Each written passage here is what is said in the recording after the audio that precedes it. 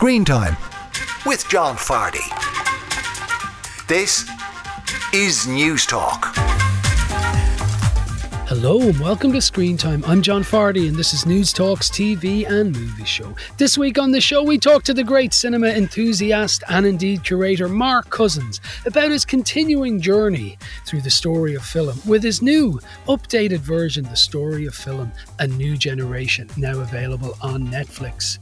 Mark Ryle reviews Jessie Buckley in the new Alex Garland movie Men, as well as Tim Roth on Bergman's Island. Plus, musician Brian Deedy on his favourite movie. I'm open on Twitter, John_Fardy, or you can email me, screentime@newstalk.com. This show is available as a podcast every Friday at 5pm on newstalk.com or the Newstalk app powered by Go Loud. And it's on the radio every Saturday at 6pm right here on Newstalk. Good weekend to you all. Good bank holiday weekend to you all. And I hope you're getting a little sunshine wherever you are. My day began very well today, or certainly the late morning. I dodged a bullet. Last night, I was having a couple of beverages because I was at a barbecue, so I left my car in the train station. And this morning, I went back to get my car in the train station. It was about 5 kilometres from where I live. And I ran, just to throw that in and get a little exercise in. So I ran very athletically the 5 kilometres to pick up the car. And about halfway there, I realised I'd forgotten to get a parking ticket yesterday when I parked the car. I was, thinking about work and rushing in, and I forgot to get a car park ticket. So for the remainder of my run, a very athletic run that it was, I was thinking, am I going to get clamped? And I ran up to the station, and when I got there, 2 spaces away from me, there was a clamping van. There was a man out of the clamping van on a phone, and it looked like he was about to clamp me. Or certainly very close to it, because he was beside the car. So I just went in, said nothing, took the key out of my pocket, put it in the ignition and drove away. Clamp dodged, bullet dodged. So I'm winning today. I really am. In life we tend to focus on the bullets that have hit us as opposed to the dodged bullets. We don't celebrate them enough. That is a small win. Well, a big win. What's a clamp these days? 120, 150 quid? I don't know. It's been a while. So I dodged a bullet. So I'm going to let this spirit of gratitude pervade the show for the next 40 minutes or thereabouts. Now in TV, I was watching this. Our manager's trying to bring down the government. We're going to change the world. Our singer is fully insane. Our bass player starts fights for laughs. This is punk. Steve is a sexual maniac. 2, 3, 4. Come see us play. We're awful. Ladies and gentlemen, Sex Pistols.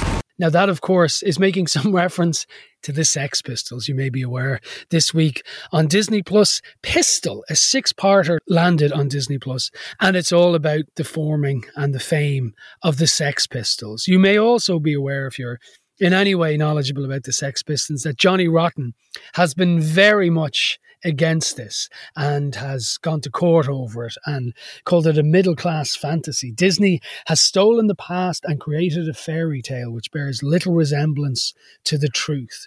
This one is told from the story of Steve Jones, the guitar player. It's based on his memoir, Lonely Boy. And in it, you have the Steve Jones character kind of forming the band under the watchful eye of Malcolm McLaren, who in this version is a jackass, which by all accounts is pretty true to life. You have some interesting characters of the time like Vivienne Westwood, Chrissie Hynde is in there as well. This is fiction. And then we have Johnny Rotten himself, who shows up at the very end of episode 1 and starts kicking off in episode 2. He's played brilliantly by Anson Boone. Now, this is right up my alley. Punk music and its formation is a fascinating time and what it was all about, and the enema it gave music and British society and life in general, I guess, But a bit disappointed, to be honest. It's just a bit flabby and a little all over the place. It just doesn't keep you hooked the whole way. Now, I'm going to watch the whole thing because I'm fascinated by this era and this music and this time. But if I wasn't, I'm not sure I'd keep going with it. It's directed by Danny Boyle. And I think maybe the fact that it's told from the guitarist's point of view, I don't know, that's not quite working. Now, on the plus side, Anson Boone is absolutely brilliant as Johnny Rotten. And when we first see him, it's at the end of episode 1, and he's revealed almost like a Frankenstein's monster or something. And he's writing on his t-shirt, "I hate Pink Floyd." And he's just great in it. But it's probably not enough to carry the whole thing. So I was a bit disappointed. I'm still going to watch it, but it's so. I hope that's not too unintellectual a review for you, but it's only all right.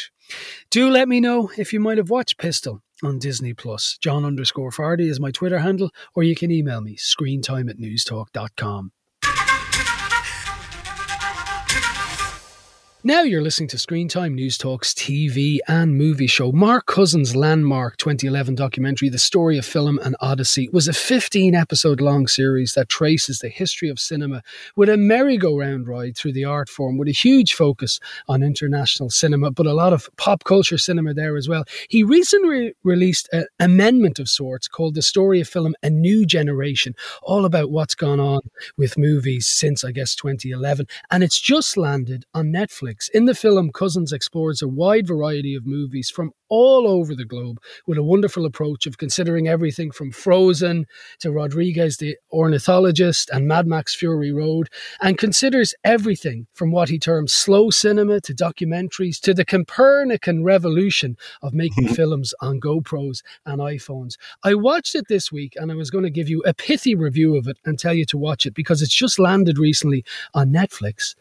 But I thought maybe Mark might have some time to have a quick chat about it himself. And I'm delighted to say, lo and behold, he's eked out 15 minutes in his busy schedule. Mark Cousins, how are you, sir?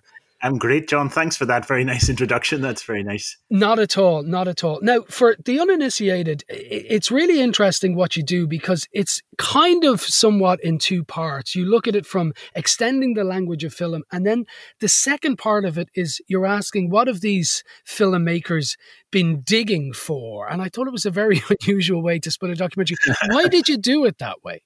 Yeah, well, usually in my work, I try to look at innovation in cinema, John, as you know, like who's doing something new, who's stretching the way stories are told or using new technology. But I made this update during COVID, and we were all inside our own homes and our apartments and slightly inside our own heads a bit as well, So that's why the second part of this update is a bit more reflective. What have we been digging for? What is it that cinema can tell us about ourselves? In good times and bad, in times of loneliness and exaltation, etc. So that's why it becomes a little more personal and intimate in the second half. Yeah. And look, I don't want to get into the weeds of film editing and boring everyone to tears, but one thought occurs to me. The joy of your movies is so many times you see something, certainly in my case, that I've never seen before, and I go, man, I'm going to have to watch that. You pick great scenes. But does this take over your life for a year or whatever, where you were just waking up every day and watching a movie and going, I'm going to use this scene and then I have to edit it, or it must be a Leviathan kind of operation? Well, it actually, it doesn't take up a huge amount of my time, John.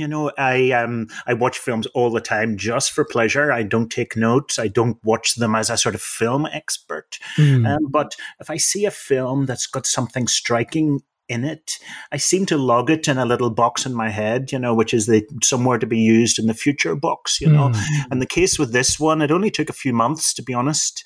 I was making other films. I've just finished a film on the rise of fascism and other things as well. So this was a slight sideline for me, but a very pleasurable one because it's, reconnecting with my love of cinema. And as you know, it's a kind of love letter to cinema. Yeah. Now, just a couple of motifs. You clearly seem taken with, I suppose, what I term horror in daylight or horror in sunshine. You look at where horror is going now, in particular Jordan Peele, and you seem spooked almost by the fact that contemporary horror films are almost set in the daylight, and I'd never thought about it that way. Yeah, that's another aspect of innovation, isn't it? Because we think of horror as something gothic and shadowy, and it was, from from Frankenstein onwards, Mary Shelley. But there's a new type of daylight horror, where the filmmakers are trying to say, what if we flipped this?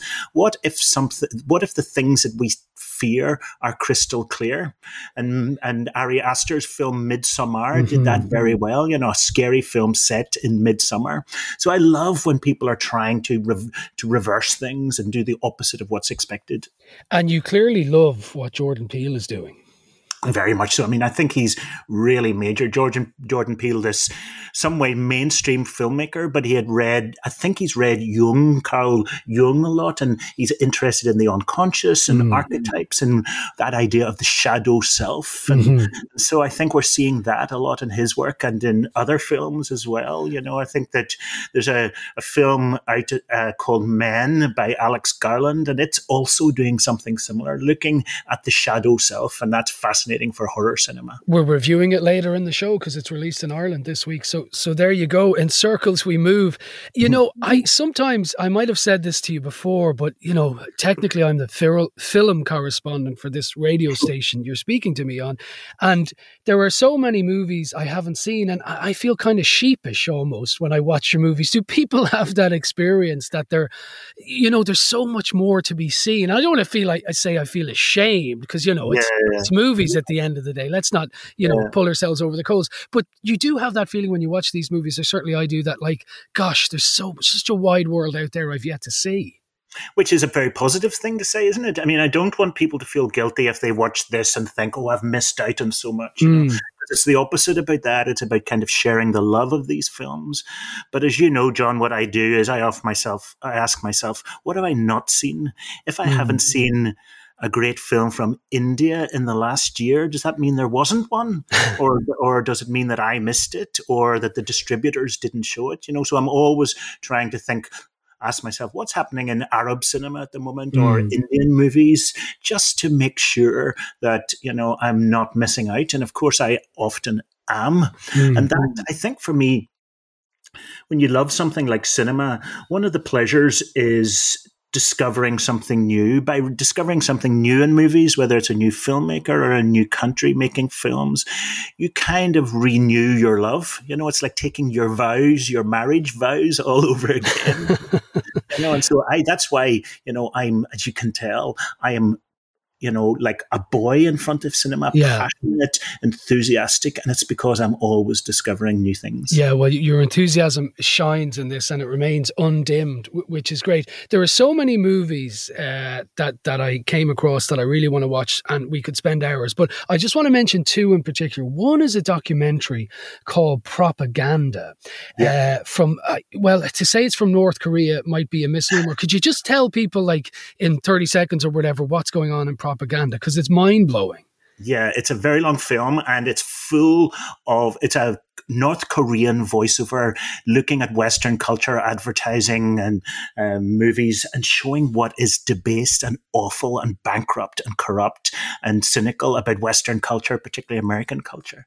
And only slowly, when you watch this film, you think, this sounds weird, and slowly you realize it's not a real documentary.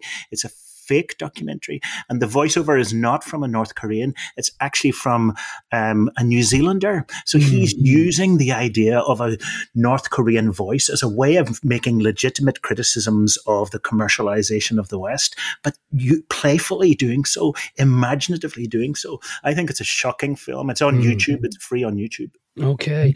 And then, and I'm sorry, the name escapes me, but there is, it looks like an amazing movie. And what I remember most vividly about it is a man, it appears, is having an affair, and the husband, the cuckolded lover returns, and he, you know, I don't want to give a spoiler, but it's in the movie, he throws himself out a window.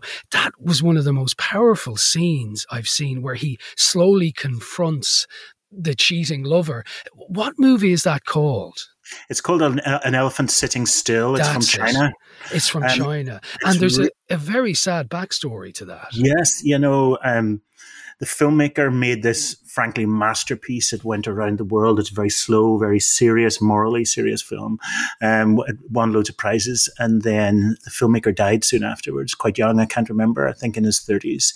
His name's Hu Bo. And it's a monument to his imagination and to his sense of the kind of melancholic underbelly to lots of people's lives. Yeah, it's remarkable. So those are two I'm going off to watch when the dust settles.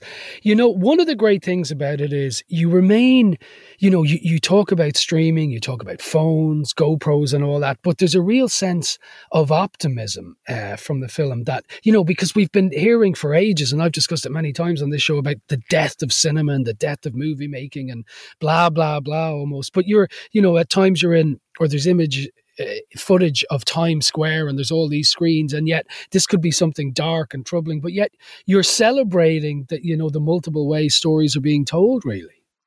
I think so, yeah. I mean, cinema is still a really young art form, It's only in adolescence. It's only just beginning. It's got a bright future ahead of it. I think, obviously, streaming is changing how people consume films, but and that's I think there's something deep in us as human beings, as movie lovers, who want the big screen experience, the bigger than life experience, the luminous experience, the epic experience. Of course, we all during lockdown enjoyed watching classic movies on our TVs and eating pizza and having, a sort of the safety and security of that. But also as human beings, we want what you could call the mosh pit. We want the opposite of safety and security. We want to feel fully alive and slightly almost scared by what we're encountering. That's why people jump off cliffs and climb the Alps and do daredevil stuff, and I think cinema is related to that kind of sublime. And that's why I'm optimistic, John, because I think we will always want that as human beings. We're hardwired to want something bigger than pizza on our sofa watching telly. Well, funny you should say that, and far be it from me to name drop to you, but I had the chance earlier in the week to chat to Baz Luhrmann for the new Elvis movie. Yeah. Yes. And I say this, as I say, not to name drop, but he said something fascinating about the future of cinema, that he thought cinemas were going in a way to have to up their game. And, he's quite a theatrical filmmaker. Well, he was suggesting that theatres are going to they're going to almost revert to what they were in the early days. They're going to be theatres, and people are going to be offered all sorts of things. The movie will still be centre place, but it's going to become an experience, which I thought was kind of a fascinating take from this master of theatrical cinema. Yeah, I think Baz is right. I know him a little bit, in this kind of sense of he's Mr. Showbiz, in cinema. We can never, no matter how serious the films we watch, and no matter how artistically intense they are, we can never decouple cinema from showbiz, from a kind of theatrical, almost circus type thing, and so it'll always be right to see cinema as an entertainment, as an experiential thing. And yes, in the future, maybe, they'll be more interested, it's called expanded cinema plus. It's not just the movie, it's an experience around it, maybe with actors in the auditorium and a light show beforehand and music afterwards. Yes, all of that is great, but if that happens, it shouldn't be out of desperation. It should be to increase the magic of the experience, to re-enchant the experience. Sure. And listen, in closing then, two final things slightly away from the documentary. You're working on a movie about the roots of fascism. It sounds like saying, is water wet? But is that a dark thing to be investigating? How are you finding that? Yes, I'm actually going to Rome tomorrow to finish it. Okay. For the first... For January, February, and March of this year, I just spent all day, every day, looking at archive footage of fascist atrocities of Mussolini, Hitler, etc. And of course, we've got more modern, sort of proto-fascists like Trump and Putin, for example. So it's been a very sobering time for me, a very, dark time to watch all this. But I think the film's finished, and I think it feels as if it's good and certainly a bit timely to make something which is about this subject that doesn't go away. Yeah, well, it certainly feels timely. And if it's not the wrong thing to say, we look forward to seeing that. And then finally, I have been raving and talking to some of the cast about a great Irish movie called An Cailín Ciúin for the last few weeks, which has been going gangbusters in Ireland and England, I'm delighted to say. And I gather from what I see on Twitter, you're also a big fan of it. Yes, I think, I was the producer sent it to me at an early stage, and I watched it and I thought, my goodness, this is fantastic. It's almost like a silent film in some ways. Yeah. It's so still, it's so beautiful, it's so composed. Ireland is doing great stuff in cinema, and this is a high watermark, I think. Yeah, absolutely. Well, listen, the story of film, An Odyssey, is a wonderful watch. I was reminded of that Gerard Manley Hopkins poem, "Glory be to God for dappled things." Yeah, that popped into my head a few times watching it. Sorry to Irish it up for you, Mark. But no, I love Hopkins. He's one of my heroes. Well, I would urge people to watch this, which is available to stream on Netflix. Mark, I said it to you before, you are a cinema's great curator and enthusiast, and I really appreciate you talking to me today. Thanks a lot. Thanks so much, mate. The one and only Mark Cousins there, talking to me about the story of film, A New Generation, which is available to stream on Netflix. Up next, Mark Ryle on the week's new releases. Now you're welcome back to Screen Time News Talks TV and Movie Show. We turn to the week's new releases, which this week include two movie releases in the cinema, but Alex Garland's new movie Men, a kind of folk horror, and also an intriguingly titled movie. Let's find out if there's more to it than just the title, Bergman Island. We will be reviewing these in the company of our erstwhile and much loved resident critic, Mark Ryle. Hello, sir. Hey, Cowboy, how are you doing? Very well. Now, listen, I didn't get to either of these movies this week. As Junior Soprano says to Tony Soprano, I answer to higher people than you, my friend. So it's all up to you. It's all up to you this week, but you can do it. You've got this. I really feel you have, That's why I'm here, I suppose. Yes. Well, amongst other reasons, So look, Men, British folk horror from, the intriguing Alex Garland, who gave us things like Ex Machina. I'm not quite sure how you pronounce Machina. that. Language isn't my strong suit. But, it's Machina. You're telling me it's Machina, but so it occurs to me that this is, I know a bit of your tastes. You like this kind of thing.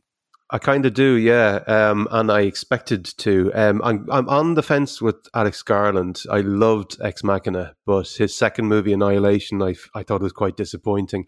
So Men is his third movie. Obviously, he started out as a novelist. He wrote The Beach, which most people will be aware of. Yeah. His third movie, but he Men, didn't make the movie version of The Beach. No. No. He wrote the novel. Yeah. It kind of, this shares a lot of the same problems that Annihilation had. Anyway, what is going on here? It stars the incredible Jessie Buckley. She plays Harper, and she has just rented a very big house in the country to spend some quiet time with herself and to try and get over a personal tragedy that she's just had. When she arrives at the house, the jolly hockey sticks owner, Jeffrey, he's showing her around the property, and he starts dropping in just enough borderline inappropriate comments to make things uncomfortable. And then the next day, Harper is enjoying a walk out in the woods when she sees a naked bald guy watching her. And understandably, she's quite freaked out by this, so she makes a quick exit back to the house, and then the naked bald guy shows up outside, and things get weirder. Okay. Yep. Right, okay. And like horror comes thick and heavy? No, you've used the term folk horror a couple of times, and I like it as a term. Yeah. I know what it means, but I like it. This one starts off as, I'd say, an above average folk horror, and it ends up somewhere entirely different. For the first hour, Garland does a very, very successful job of building up a sense of dread and impending peril. And I think the first 3/4 of Men has got some very, very clever ideas. And, the remote setting and that sense of isolation and the possibility of a malevolent rural community isolated all slot perfectly into that folk horror template. And just to interrupt you for a second, I watched a couple of clips and there seemed to be plenty of jump scares in it.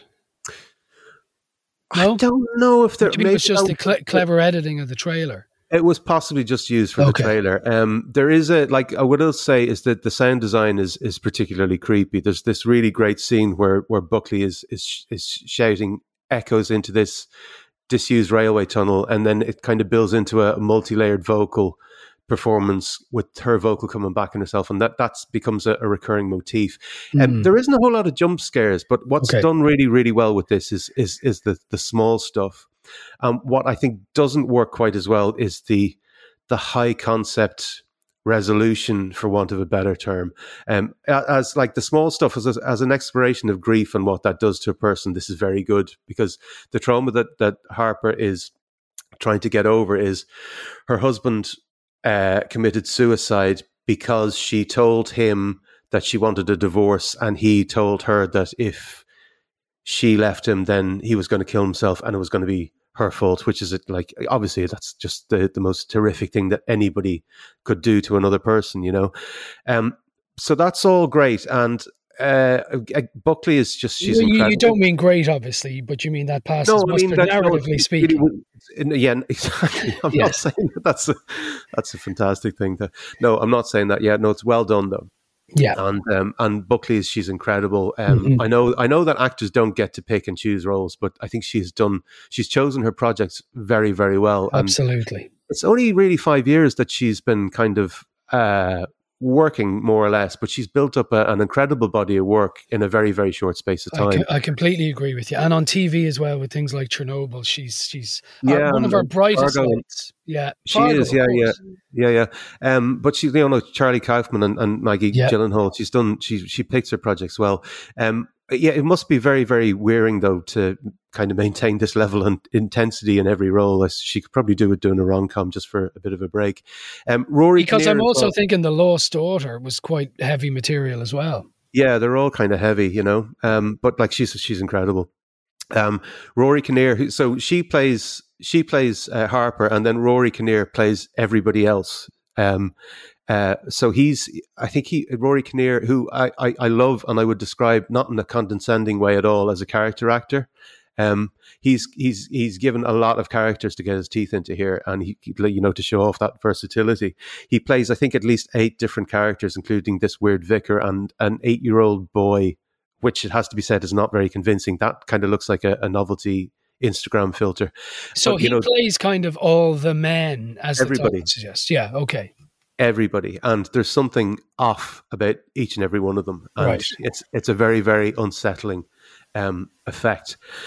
Now, that's 3/4 of it, which is great, but then the final act, I think for me, it completely wastes all of that very clever setup, and the resolution, it manages to be A, monumentally disturbing, B, utterly confusing, and C, entirely unsatisfying all at the same time, which is quite the achievement. And I'm just going to hold my hands up and admit that I didn't understand what happened in the end of this at all. From what go on. Yeah. Sorry. If I'm putting on my film critic hat, I could say that, you know. Do you ever take that off? I hardly ever wear it, John. If I was wearing that hat, I would say that Alex Garland is trying to make a point about trauma, begetting trauma, and, you know, destructive attitudes like toxic masculinity being learned behavior that gets passed on. But quite honestly, who the hell knows? Because I haven't got the first clue of what was going on at the end of this. Okay, you see, because what I read about it was that people are troubled by the ending, and some people have suggested, like yourself, that it doesn't fit together. My understanding was he was attempting to maybe usurp or turn on its head the normal horror tropes of how a movie like this might end. Right. So I'm not the only one who has had a problem with I haven't actually read anything about this. Okay, well there you go. But I mean, if that's what he was doing, that wasn't satisfying to you then, clearly. Absolutely not. No, it reminded me a lot of another movie called Mother by Darren Aronofsky, which was equally head melting, and that also reached a certain point where, you know, it just the floor was pulled out from under you, and you're just dropped into this void without any kind of reference. Okay. And if any of our listeners have seen Mother, then you'll probably know where I'm coming from with that. What I will say about that, about Men, is that I haven't seen anything quite like it before. And having seen it, I'm not sure I wanted to. Okay.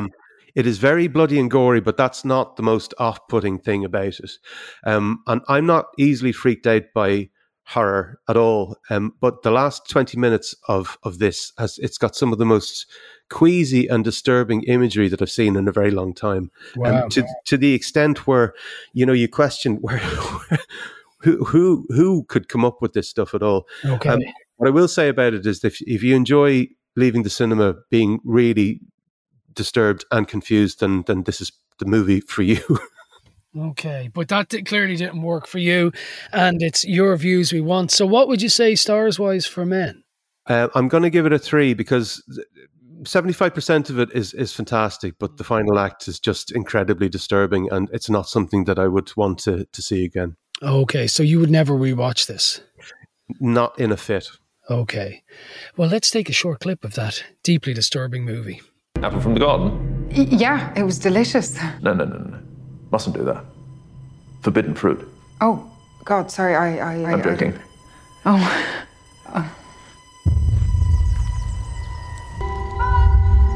You're tormented. It feels more like...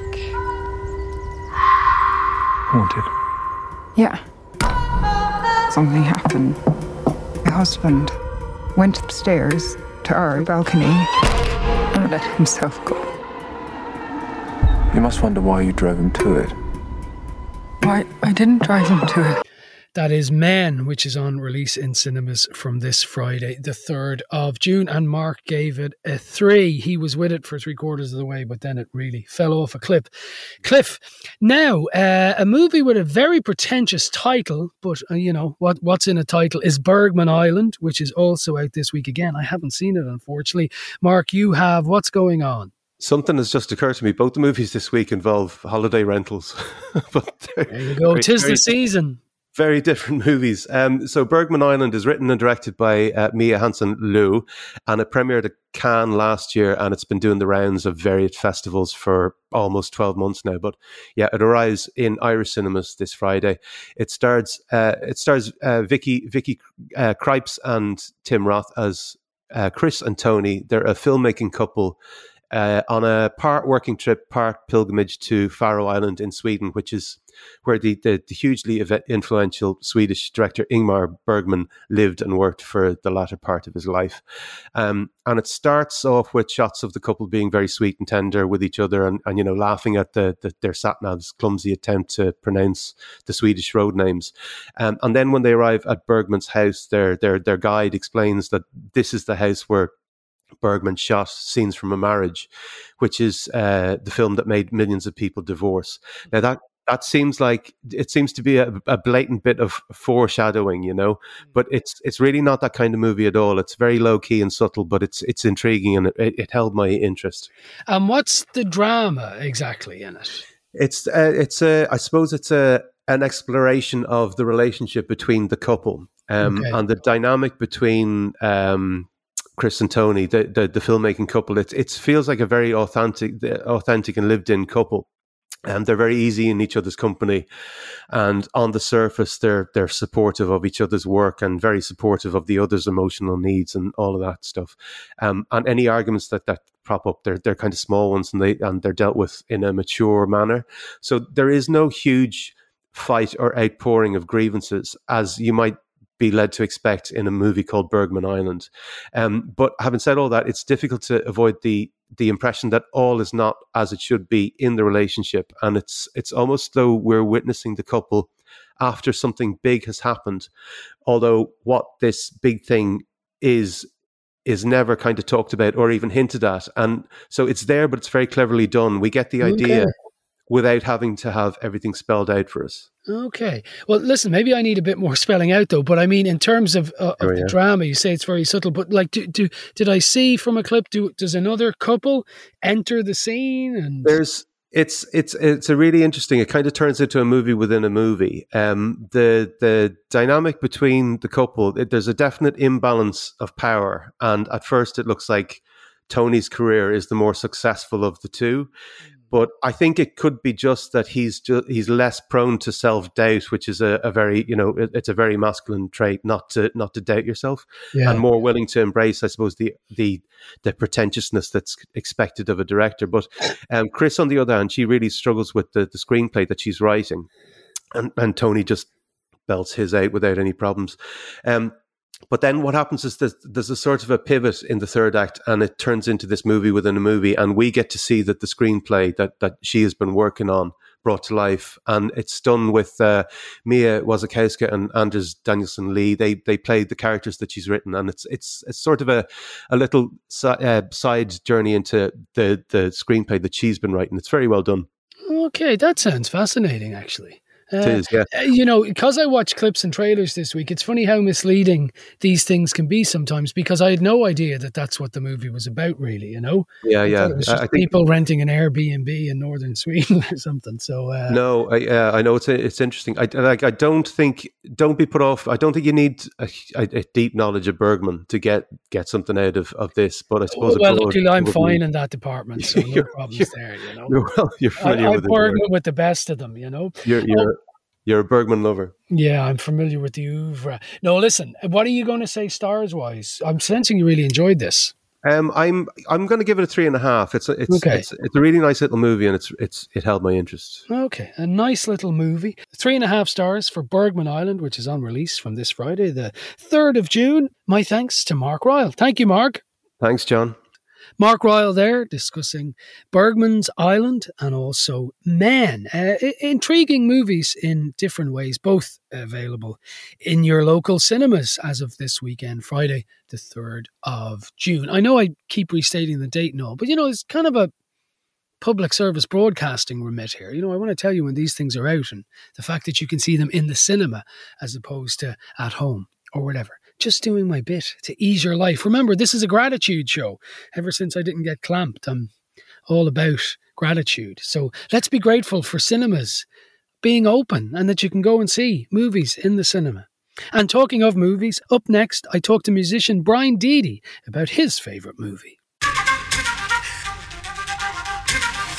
Now you're welcome back to Screen Time, News Talks TV and Movie Show. It's that stage of the week where we talk to someone well-known about their favourite movie. Brian Deedy is a well-known Irish musician who has released 5 albums to date and has a beautiful, soulful voice that many have suggested is more reminiscent of a man from the deep south of America as opposed to the deep south of Cork.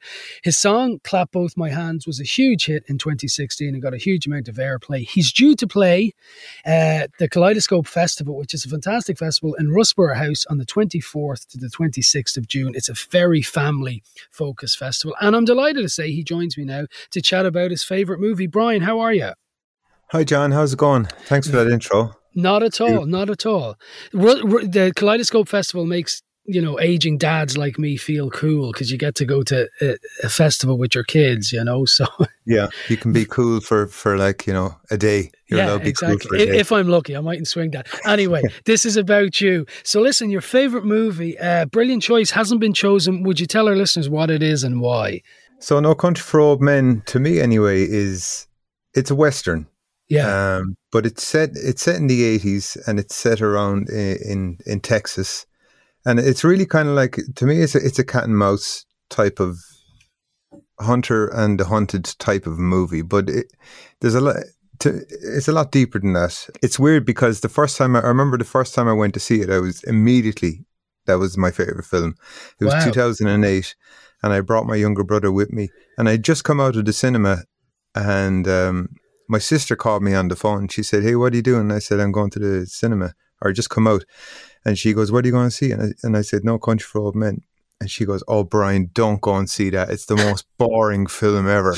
So, so that was, and I remember that conversation distinctly. But I've watched it so many times since. It's one of those films that I always think about because I don't really fully know what's going on in it.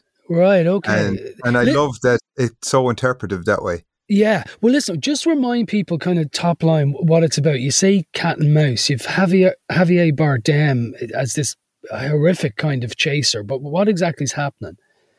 So Javier Bardem is like the black hole in it. Everything seems to center around him. He's a psychopathic killer, but he has morals and he has code. Then you've got Josh Brolin, who is an ex-army vet. He comes across a bag of money. He says, "You know what? This is my opportunity." Those two characters come into collision. And then you've got Tommy Lee Jones, who's the sheriff, who's kind of watching all this mayhem unravel. Yeah. And he's kind of like the jaded sheriff. And he's just like, "Oh, I don't know what's going on in the world," that kind of thing, So he's a voice of moral reasoning, while everyone else is just so in the chaos. There's a lot of tension in it, and it's funny too. There's no music whatsoever in that film either. It's just big blank Texas landscapes, and then the sound of wind. So there's this huge amount of space for the dialogue, the script, which is the most powerful thing in it. And I mentioned Javier Bardem, and you did as well. I just remember the performance. He's terrifying. Like, it's like a horror nearly how scary he is. Yeah, he's got these big black saucer eyes, and he breathes really heavy. And what's the most you ever lost in a coin toss? He talks really deep, and you can't figure him out. And that's what's brilliant about it. Yeah. He's still trying to find his motives, and he's relentless as well. You know it's going to come to a grinding halt because of the nature of the characters in it. And I love when it's set in the 80s as well. I love that period, and I love how it looks. And you say it's open to kind of interpretation. It's one of those movies that almost, kind of doesn't have a fixed meaning, I guess. Like, you can get different things out of it every rewatch. I remember the ending particularly, kind of with, if memory serves, Tommy Lee Jones just almost staring off at the mountains or something. Yeah, he has a dream at the end, and he's telling his wife about his dream. And he's saying that he has a dream with his father in it, but he's the younger man in it because his father died at a certain age. So, yeah, and then he stares out, he does a bit of staring out, and that's the end of it, yeah. Every time I watch it, I kind of figure something else that's new about it. And I think that's the measure of it. And Absolutely. I think the measure of a good film is that you walk away and you don't forget about the characters. You're still thinking about them. Yeah. Whereas I watched Maverick last week and I can't remember anything that happened. This is Top Gun. Yeah. Yeah. Did you go see it? Yeah. I did. I wanted to see Tom Cruise. We're going off tangent now. Sorry, John. No, that's okay. It's a movie show. It's not like you brought up baking or anything. Yeah. No, I kind of like Top Gun Maverick, even though I can't remember much about it either. I was surprised by it. I nearly thought it was better than the original. But we are going off topic. Let me ask you this. It's No Country for Old Men is based on the novel by Cormac McCarthy. Did you get around to reading the book after you read the movie? Maybe you didn't. I mean, I haven't read it. I did. Yeah, I did. And I found there was some striking differences between the two storylines. There was a few things in it that Cormac McCarthy had that didn't seem to kind of line up with the book. But I accepted it. I really enjoyed it. But I also loved the script. Yeah. I used to drive up and down to Dublin a lot, and I used to go over the opening scene in my head to see could I remember it, because I enjoyed that monologue so much. As Tommy Lee Jones's monologue at the start, and he it's all wind and Texas, and he just opens by going, "I was sheriff for this county when I was 25 years old. Hard to believe. My granddaddy was a lawman, my father too." And I loved his rolling from one thought to the next, because he's really trying to figure out what's life all about and what's getting older all about, and kind of losing his edge. He's also a sheriff who's losing his edge. He's just heading out to pasture, and he just doesn't know what to make of it, but he's doing his best. Well, that movie is it runs deep with you. I can tell that. If you're saying the speeches from it as you drive cars, that's a sign of a movie that's gotten a hold of you. Yeah, it certainly did that. Yeah. It got me up and down to Dublin a lot. Well, there you go. There you go. Well, that is very well described and passionately described. I appreciate that. And listen, talking of movies and TV, a song of yours featured on the TV show Lucifer, right? Yeah. Is that, I suppose back in the day, that was, I remember the Cranberries had a song that was an American thing. It was a while ago. It was in the 90s, and it seemed like a very big deal at the time. Is that still was that a big thing for you, or does that mean less than maybe it used to? I think it was a big deal at the time because it was the first piece of music I had on anything like that. Mm. So it felt like a big deal, and I suppose it was then, but now less. It's just a thing that's happened, but it was exciting at the time. I wouldn't mind a few more, to be honest. Yeah, sure. Well, let's keep going. And tell me this, I talk to musicians a lot in this slot and comedians and people like that. you know, it's a cliche to say it's been a very strange 2 years. But I mean, for you as a working musician, I know, you know, your fourth album, Yellow Creek, was very well received. You had a whole tour planned. The SH1T, you know, hit the fan. So how has the last 18 months, 2 years been for you? Yeah, I think I had just put out Yellow Creek and then everything kind of went bombed. So I had to figure out, you know, something else to do. So I actually wrote a play. After that, I started the album, The Healing. So I just forced myself to keep working. And sure, we all thought it was going to end way sooner than I thought. So it's very strange to look back and I think in years to come, we'll be still learning things about what occurred to ourselves in that time. But luckily I could keep working. And I think that was just the main thing for me. Yeah. And the play, is this likely... Has it been performed, or are you going to try and have that happen? And what was it about? The play was about, you know, it's funny, I drew a lot on No Country for Old Men for the play. It's called The Porch. And it's about this kind of recluse sheriff who's now kind of being a musician. He, ex-sheriff, lives out in the middle of nowhere. Because I was out in Spain at the time, and it's literally like Arizona there. So I had the right setting for it. It's about a ghost that lives with him in the house, and the ghost is a kind of teenage boy who died a few years back. It's about their relationship. They end up setting up a little radio station, and the ghost makes the music, and Taylor, the lead character, the sheriff, he kind of ponders about life, and people ring in the TV show because it's kind of a local community thing. People call in, and there's a bit of drama there, and it was my first kind of time writing anything like that. So sure, I spent about, you know, a good 4 months talking to myself in Spain. Wow. that was COVID for me. Tell me this. Yeah. Well, fascinating stuff. I read an interview with you yesterday when I knew I was going to be talking to you, and I thought it was very interesting. You said something because your previous album, To the Healing, Yellow Creek, that we mentioned, was recorded in America, in Memphis, and kind of live and almost one take kind of stuff. But you said this thing, something, and I may be misquoting you, so put me if I'm right, but, you know, America wasn't what you thought it was going to be when you were there, that maybe you felt slightly out of love with the American dream that, you know, people of our generation might have had, be it through movies and music. Is that right? Yeah, I would definitely say that, because to me, I mean, it's funny, growing up, we grew up through TV and TV shows. We've actually, in a weird way, experienced America through these places. Absolutely, yeah. We haven't just seen them in our open, childish way. We absorbed all that as reality. Mm-hmm. And then you kind of go there and you go, oh shit, everything's about money over here. And I'm running out of money over here because I spent loads of money on an album in Memphis. I spent loads of money getting here. Yeah. But, you know, I think that's what's so fascinating about America is your expectations versus the reality of it.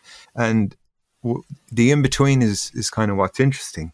Well, listen, finally then, as I mentioned, you're going to be playing at the Kaleidoscope Festival in Rusborough House in Wicklow. It must be just great for you, from what you tell me, to be back looking at doing gigs again. Yeah, it is. It is. It's funny because I'm still kind of, after having 2 years of kind of being able to procrastinate, I'm still at it. I still don't know what songs I'm playing first.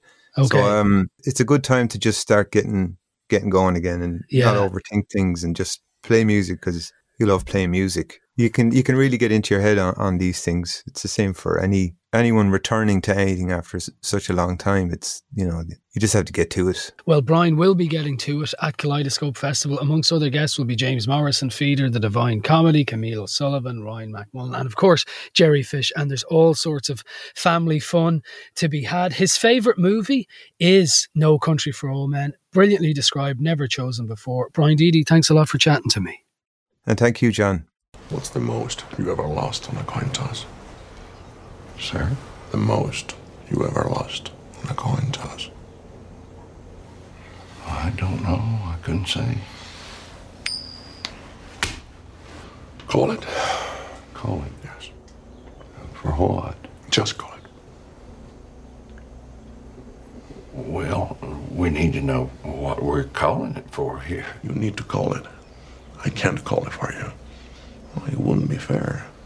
I didn't put nothing up. Yes, you did. You've been putting it up your whole life. You just didn't know it. You know what date is on this coin? No. 1958. It's been traveling 22 years to get here. And now it's here. And it's either heads or tails. And you have to say, call it. The very scary Javier Bardem there in No Country for Old Men, the favourite movie of Brian Deedy. And Brian is, of course, playing at Kaleidoscope, the wonderful festival of music and entertainment and fun for the family, a family festival or family focus festival in Russborough House from the 24th to the 26th of June. There are still tickets available, family day tickets available for 133 quid for a family of four, or weekend camping for a family of four is 250 quid. I was actually going to go, but I'm going to be in Italy, in Tuscany actually. Isn't that the most middle class excuse you've ever heard? I'd love to, but I'll be in Tuscany. Anyway, enough of this. That is it for this week. Thank you for listening. I just want to remind you, this show is available as a podcast every Friday at 5 p.m. on newstalk.com or the Newstalk app powered by Go Loud. And it's on the radio every Saturday at 6 p.m. right here on Newstalk. Get in touch with me at any stage during the week. John_Fardy is my Twitter handle, or you can email me screentime@newstalk.com. Remember, this is the week I didn't get clamped, so I'm feeling lots of gratitude. So have a gratitude-filled weekend and enjoy the remainder of your bank holiday weekend. And we'll do it all again next week. Take care.